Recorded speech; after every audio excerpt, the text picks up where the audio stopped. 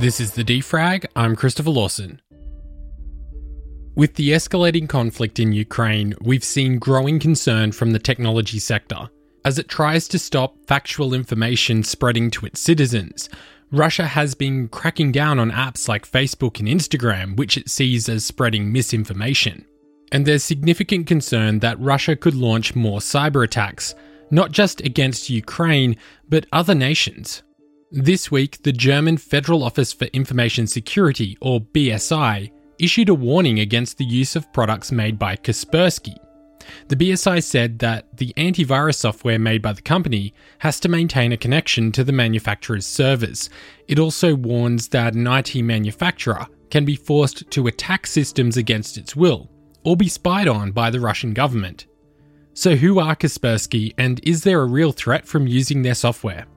Kaspersky is a Russian cyber company, very much focused around malware and antivirus protection. Based in Russia, but they have a global operations, and so certainly they're one of the top 5, if not top 3, sort of malware providers in the world.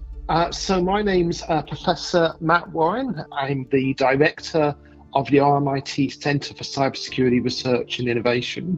Their product is widely used, including here in Australia. That they have, they offer their product suite across Australia. It's a privately managed company.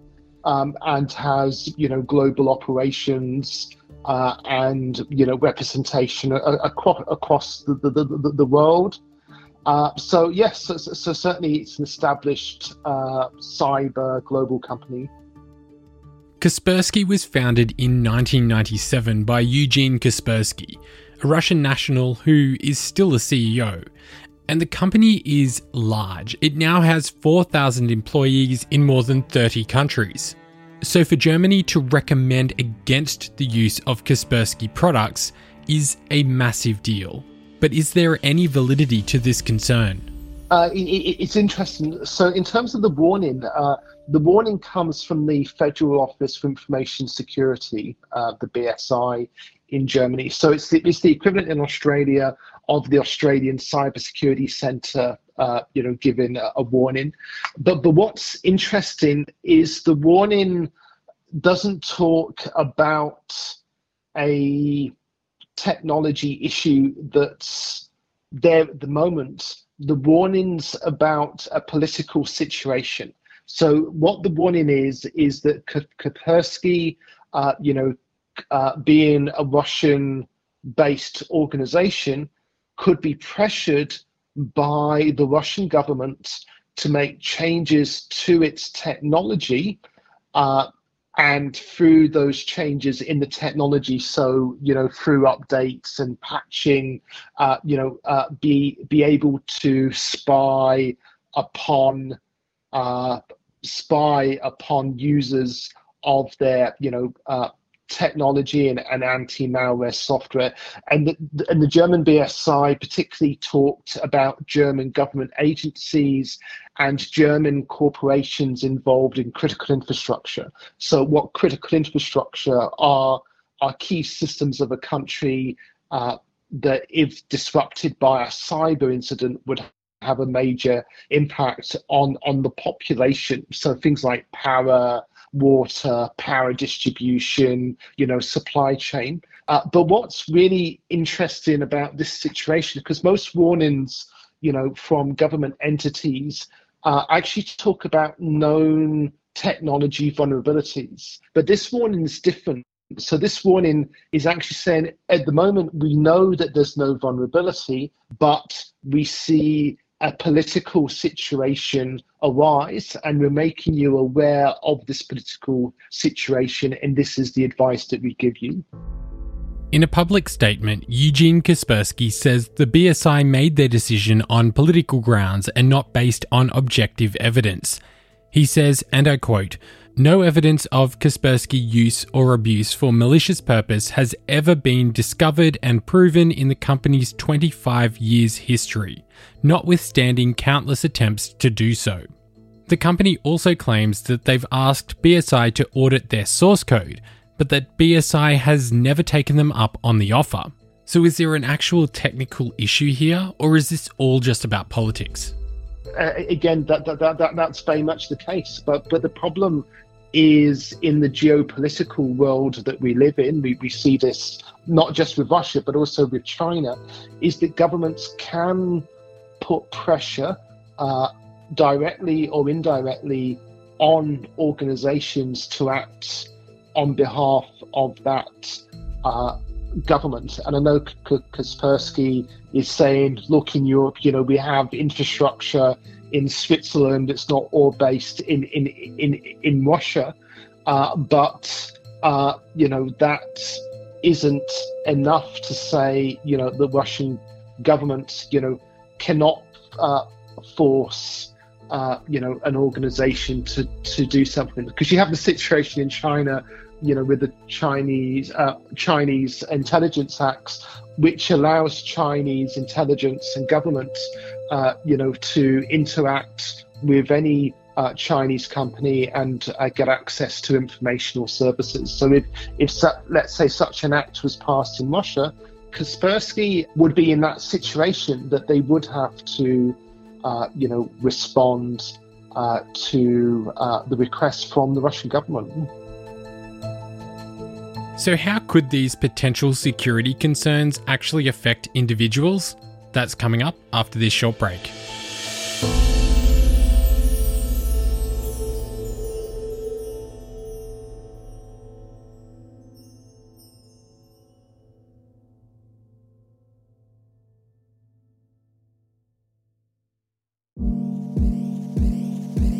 Thanks for listening to The Defrag. Our goal with the show is to build a self-sustaining news brand that dives into and explores the intersection of technology, business, politics, and science.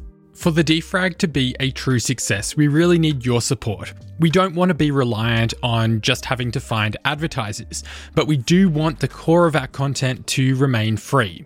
Which is why at our website, thedefrag.com, you can support the show by becoming a member of our free newsletter, or you can become a paid supporter. There are membership plans ranging from just $9 a month up to $50 a month, depending on how you want to support the show. And for your support, you'll get a range of different perks, including an ad-free version of the podcast, access to exclusive VIP events and live streams, and we'll send everyone that signs up a sticker pack. You can find out more at our website, thedefrag.com.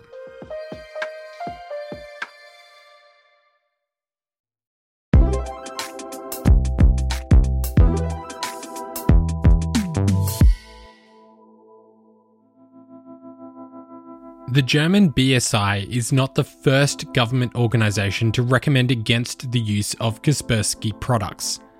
Back in 2017, former US President Donald Trump signed legislation that banned the use of Kaspersky software within US government organisations. At the time, the US was concerned that Kaspersky's products could be used as a vehicle for a cyber espionage attack from the Kremlin. In December of 2017, the UK's National Cybersecurity Centre recommended British government agencies avoid using antivirus software made by Russian companies like Kaspersky. And in 2018, the Dutch government said they were phasing out the use of Kaspersky products as well. Kaspersky has always denied any links with the Russian government, but there is clearly a pattern here of concern from government organisations. Yes, certainly there are concerns. One of the issues really with malware protection is it sits on individuals' computers. I suppose that's because the concern is, you're potentially focusing on individual computers' access, to data or emails that may be on those individual computers. And one of the things, that's come out of the COVID situation is this concept of shadow IT, where, even within large organizations, people working from home, aren't necessarily using systems in the most secure manner, storing data locally on their computers that aren't covered by the corporate system. So again, I think it's the warning, I suppose, relates to the sort of the current situation in terms of Russia and Ukraine, but also the current, I suppose, cyber situation. That what malware protection does is it protects individual computers. So if you were able to compromise that individual computer using, the malware software as the channel of the attack, all of a sudden, you start to get access to a lot of sensitive information and data that's connected to that single machine.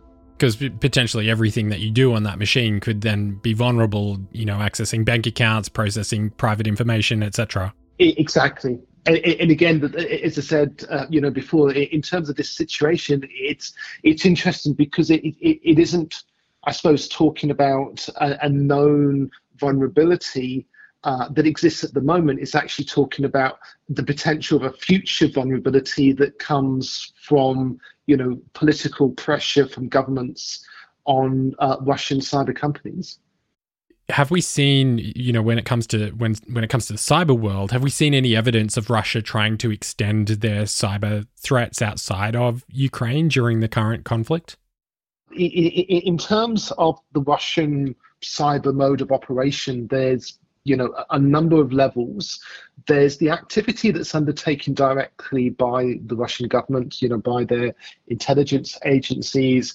There's hacking groups who act on their behalf. There's then individuals, patriotic hackers, who also, form a bit of a cyber militia and act on their behalf. So certainly in the current situation, what we're seeing is there is sort of an increase on things like some denial of service attacks, hacking sites. What we haven't seen is, I suppose, attacks on critical infrastructure of the rest of NATO countries. And I suppose one of the risks you have if the Russians, decide, to try to bring down the power grid system of a NATO country is that, escalates the situation and increases the chances of war. But let's remember in 2014, when the first, Ukrainian-Russian war occurred, that the Russians did bring down the power grid in parts of Ukraine and impacted 250,000 Ukrainians. So certainly it's so Russia has the capability to undertake these sorts of attacks. The problem they now have is that they know that there will be an impact. Is if they attack the West in a cyber context, all of a sudden they open themselves up to being victims of cyber attacks, and as that would then have an impact upon Russia, but also then escalate the situation even further, which is something that the Russian government, may not want to do, especially at this moment in time when the situation for them in the Ukraine isn't going as well as they planned.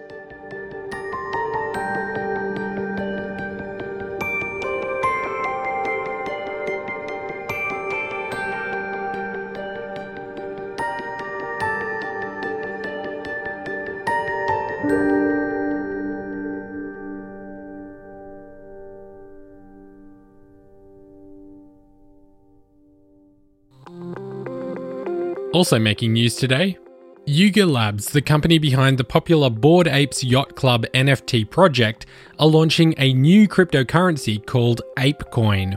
The new tokens will be used as in-game currency and will be supported within games offered by Yuga Labs and also the game Benji Bananas from Animoca Brands. The currency will be independent of Yuga Labs and will be controlled by the ApeCoin DAO, a decentralized autonomous organization. The UK is cracking down on tech executives as part of new legislation being presented to Parliament today. Executives could face up to 2 years jail for providing inaccurate information to regulators. The Online Safety Bill is aiming to stop online abuse and criminal behaviour on the internet, and it will hold companies accountable for allowing harmful content on their platforms. If it passes through the British Parliament, companies could also be fined up to 10% of their global turnover if they fail to comply with regulations. And Linktree, the company that allows social media users to link to multiple sites from their one link in bio, is now a unicorn. The company just raised $110 million in a funding round valuing the business at $1.3 billion. Linktree now has 24 million users with 40,000 people signing up every day.